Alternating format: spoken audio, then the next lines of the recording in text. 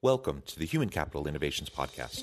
We're your source for personal, professional, and organizational growth and development, where we share original research, explore industry trends, and interview executives and thought leaders from across the globe. We hope you join us often for practitioner-oriented content around all things related to leadership, HR, talent management, organizational development, and change management. Maximize your personal and organizational potential with Human Capital Innovations Podcast.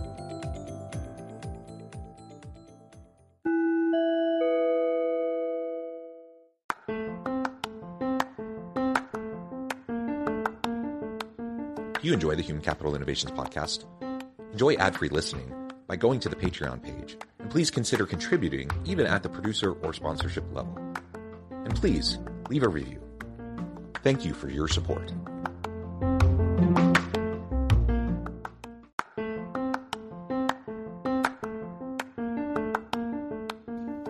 Welcome to the Human Capital Innovations Podcast. In this HCI podcast episode, I talk with Hason Greene about the future of human capital management.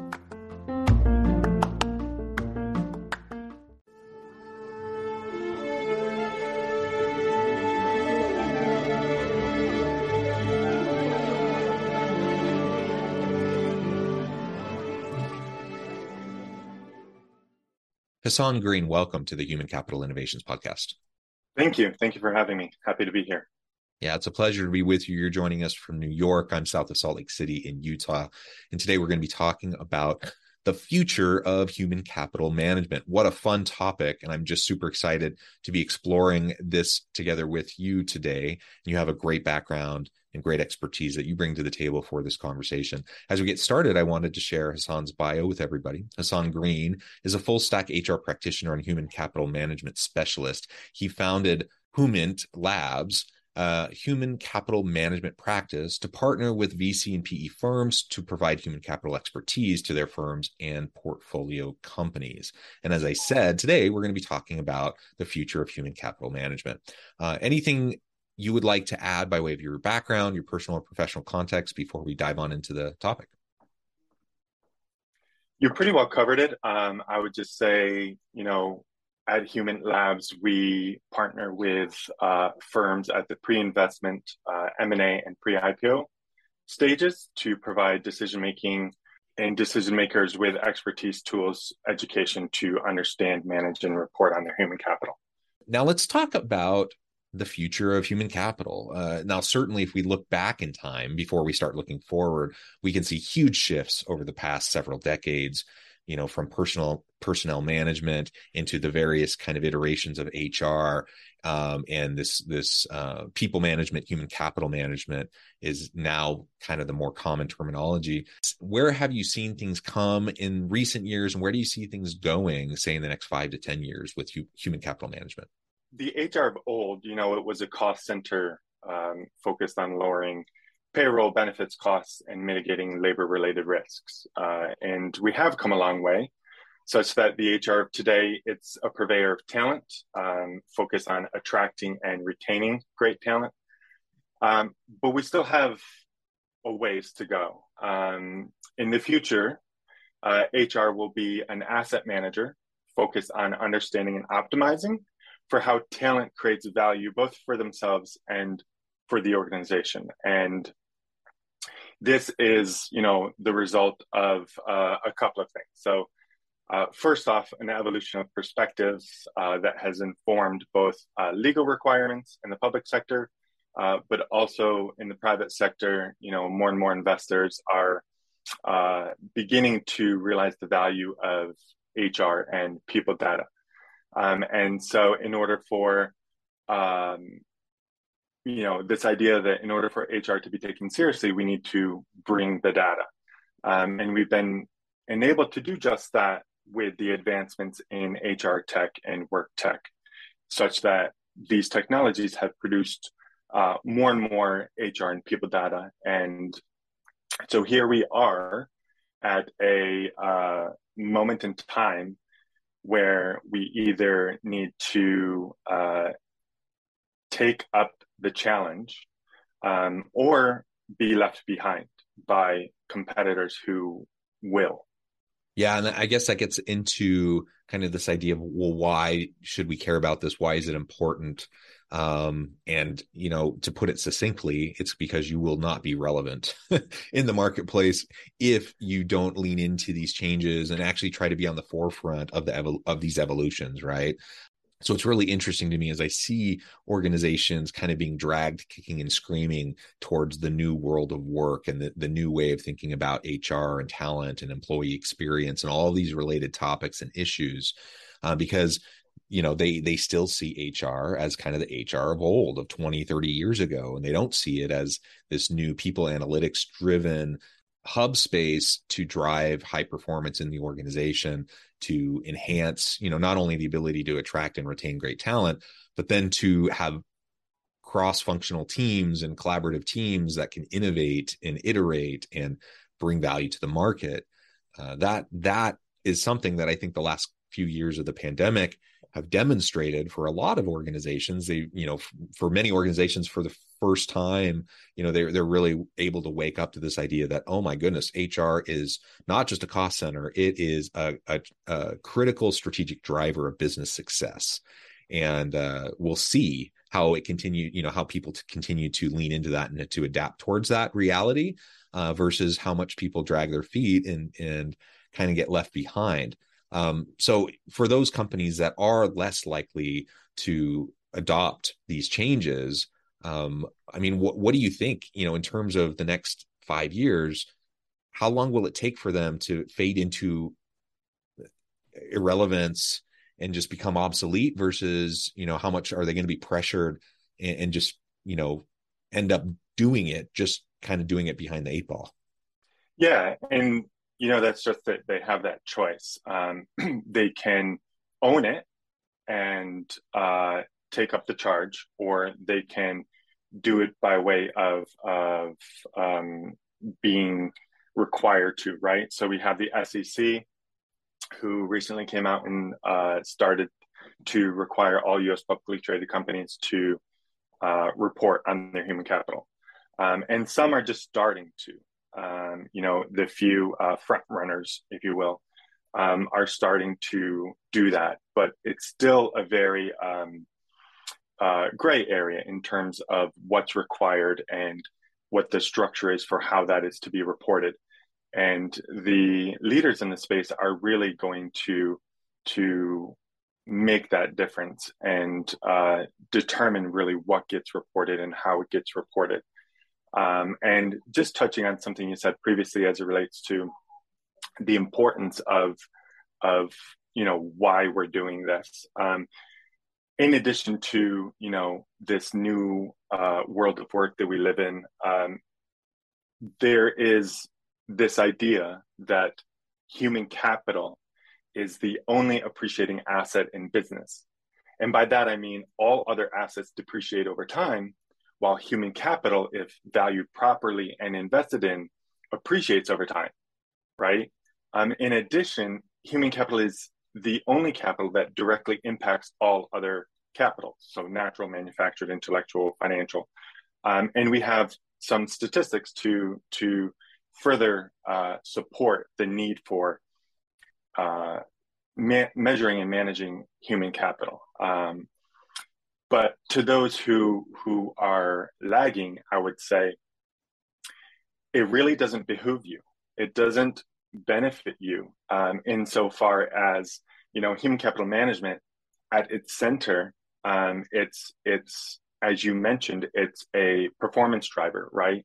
The two biggest drivers of performance are technology by way of innovation and AI, and people, right, by way of labor. And you're not doing your company any or its stakeholders any favors by not adopting human capital management, right? You'll be less competitive. You'll deliver lower returns than you would if you did adopt it. In addition, you're not doing your talent any favors because human capital management recognizes and rewards top performers.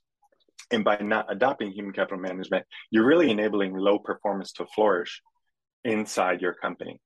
And so I think, if you're looking for a time horizon, with the SEC requirements, it's probably 3 to 5 years before companies really start to feel the pressure and in some cases fines from not reporting their human capital and managing it accordingly.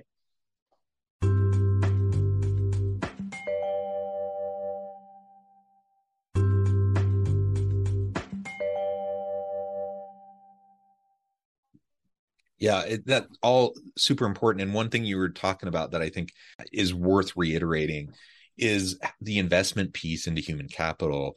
It is an appreciating value, as you mentioned, but even if it wasn't, I mean, how much time, money, effort do we put into investing into and reinvesting into the maintenance and upkeep of other forms of capital? Right. That's just something we all accept as necessary part of doing business. And so, when we talk about plant, equipment, property, of course, we're going to invest in the upkeep, in the maintenance, in the quality checks on those types of assets and capital. I worked years and years ago, decades ago, I was working in a factory, and those big press machines, these are multi-million-dollar ginormous press machines. And guess what? They cost a lot of money. And so they made darn sure that they had regular maintenance, that they had regular upkeep. And when there were new technologies that came out that were related to these big press machines, they would invest in those new technologies and integrate them into that big machinery. Of course they would, because it was a huge investment. And so it's always been mind-boggling to me that organizations seem so willing to invest into these other forms of capital and assets that they have, and often, really are less inclined to invest into their people, especially considering their people are the ones that bring value to the market. They're the ones that provide the products and services that interface with the customers. They're the ones where, their skills and their competencies and capabilities will only increase through that investment into them. So their value increases over time. It seems like a no-brainer, yet you still have, people of different kind of backgrounds and persuasions that still see it as a cost center and still see it as something that's just, a bottomless pit of money. And so it's often one of the first budgets that gets slashed in an economic downturn, unfortunately. Yeah, that's so true. And the reason that it's one of the first budgets to get slashed is because they're not measuring it properly, right? They don't have the tools in place, they don't have the models in place to truly understand the impact that human capital has on value creation for the business. Just a couple of statistics to throw out there. So as it relates to investing in our people, right? So you can invest in the health of your people, you can invest in training, you can invest in engagement. So there's been a number of studies. For example, the U.S. Chamber of Commerce commissioned a study that found a 47% return on investment in health and well-being initiatives. Rand Corp, Johnson & Johnson, same thing. Anywhere between 271% return on investment to upwards of 500% return on investment in health. Then you get into training, where MIT and Accenture respectively performed studies that found a return on investment of anywhere between 250 and 350% return on investment in training. Engagement's another one. Gallup performed a study that found a return on investment in engagement. So rewards, recognitions, things of that nature in your workforce. Decreased absenteeism by 41%, decreased turnover by 24% or more.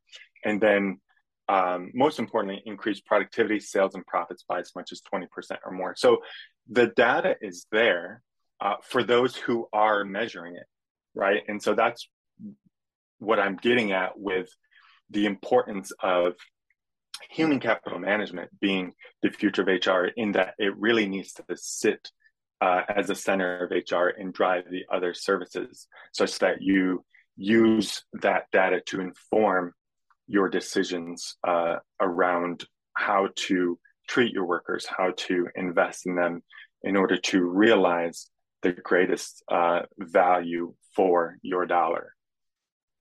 Yeah, and those ROI numbers are insane, right? Usually if we see numbers like that, it's a complete no-brainer. Of course, you would invest into those types of programs, those types of initiatives, and yet there's still some lag. So I think we're getting there. It's going to take a little bit more time for some organizations, and other organizations are fully leaning into this and embracing it and ramping up their efforts in the human capital management space and leveraging and utilizing people analytics to greater extent to make really data-driven decisions that can help them to be successful. So I think we've done a good job of laying out, the importance of this, and how the current environment's a little bit different than the past environment. What does this mean in the day-to-day lived experience of the average employee?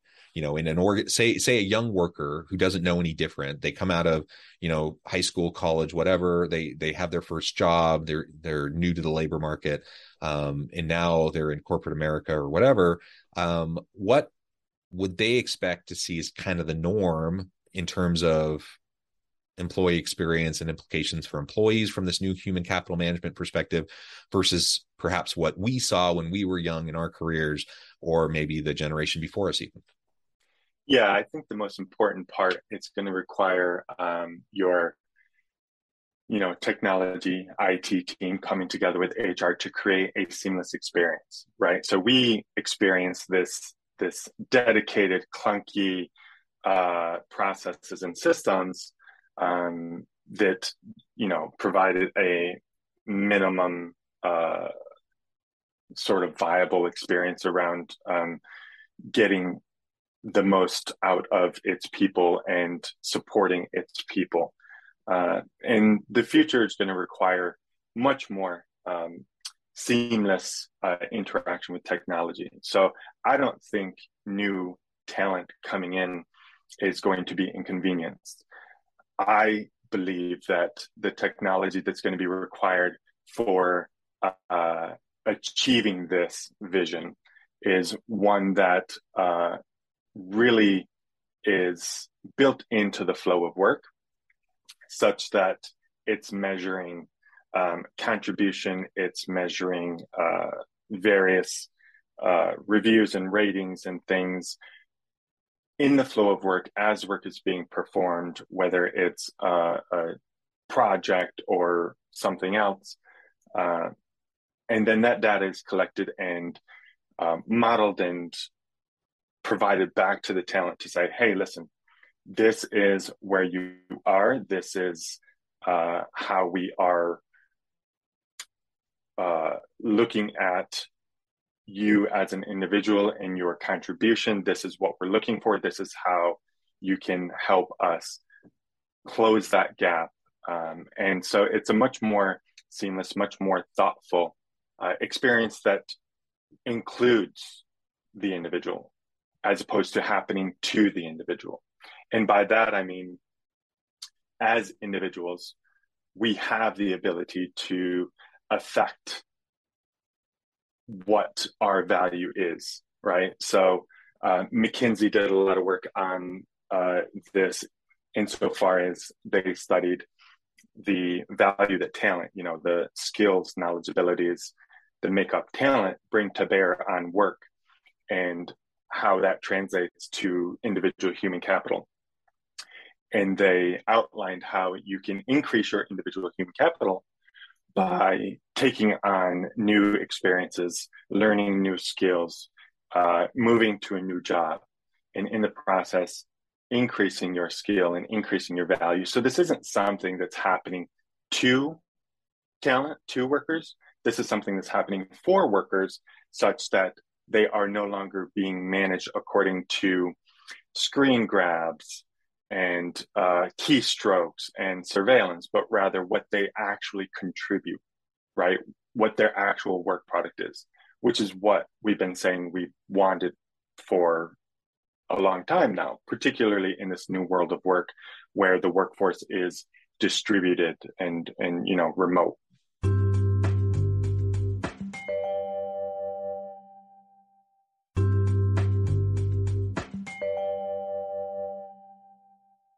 Yeah, and the crazy thing is I talk to so many people about these types of issues, and I still hear today about companies that are doing screen capturing, stroke monitoring and like all of that, because they feel, especially with distributed teams, they feel like they have to in order to keep control over their teams and to know what's really happening. And I just scratch my head. I'm like, oh my gosh, you just don't even get it, do you?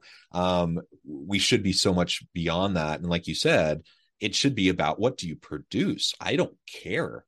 If someone's more productive because they're able to like fiddle with something on the side while they're contemplating something, or because they take breaks at different points in time during the day, or they if people just are different and they work different, and so to be monitoring every second of every day of what people do is silly. I mean, it's a waste of resources. And let's think more in terms of performance management and helping our people to achieve their potential, rather than treating them like kids and trying to control them and monitor everything they do. It's just a bizarre thing that unfortunately still exists in the world today, and we need to get past it. And you're absolutely right. All of these changes that we've been talking about, these are not to make it harder for employees. It's for employees. It's to make their experience better.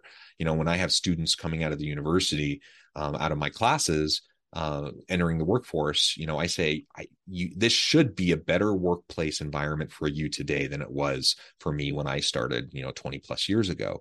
It should be. Now, it won't always be, depending on where you go. And there's always roulette, leadership roulette. You never know what you're going to get. But more organizations get it now than they used to. And there's just generally better practices. And we're using data better than we ever had before in order to make these sorts of positive changes. All right, so let's in our remaining little bit of time, let's talk about what you see coming. Say in the next 10 years, because we've seen a lot of changes in the recent years, but I think the pace of and rate of change has only increased. What do you see as some of the big changes coming down the pipeline?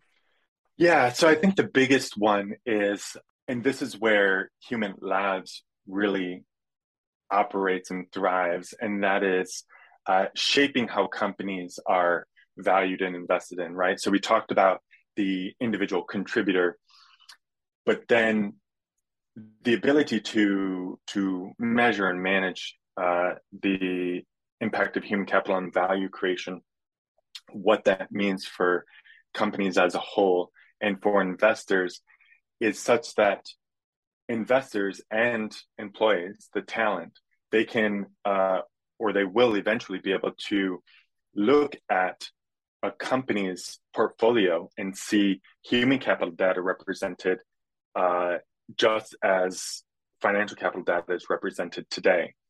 And they can make decisions on where they want to put their money, where they want to spend their time, in the case of talent, who they want to work for, based on how those companies are measured and valued from a human capital perspective. And they will be able to look at and dig into, just as they can now in the financial on the financial side of it, they'll be able to dig into the human capital side and say, hey, these companies are not doing right by their workers. They're not demonstrating any real investment in their people, which sends the message that they don't value their people, right? And so I believe the future 5-10 years from now, it's going to look very much like the way companies are viewed today, through this idea of portfolio management, where you are investing in and trading on companies, but according to the human capital as much as their financial capital. Yeah, super interesting. Hason, it's been a real pleasure talking with you. I know we've just scratched the surface. There's a whole lot of other things we could explore together, but we're going to leave it there for now today. Before we wrap things up, though, I wanted to give you a chance to share with the audience how they can connect with you, find out more about your work, your team, and then give us a final word on the topic for today. Yeah, thank you thank you for having me. You can find me on Twitter, Hason Greene. I'm also on LinkedIn, and my LinkedIn has all my contact information if you want to reach out. Happy to talk to you about human capital management and how we can increase the value for your people and for your company. And I would just say, don't wait. Start today. start by looking at how your HR function is structured and think about how you can leverage human capital management to drive better outcomes. And for individuals, for talent, same thing, start today, invest in your health, seek out learning opportunities that are going to help you increase your value. Understand that your decisions, your actions today are either a credit or debit to your future self and your future value. Wonderful. Hason, it's been a real pleasure. I encourage my audience to reach out, get connected, find out more about what you and your team can do for them. And as always, I hope everyone can stay healthy and safe, that you can find meaning and purpose at work each and every day. And I hope you all have a great week. Do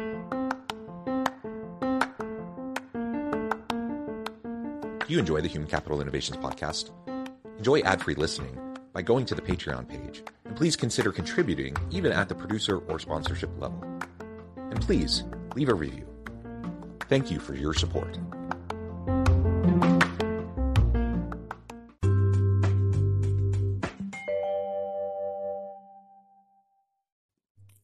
Thanks again for joining us for this episode of the Human Capital Innovations Podcast. I hope you stay healthy and safe and that you have a great week.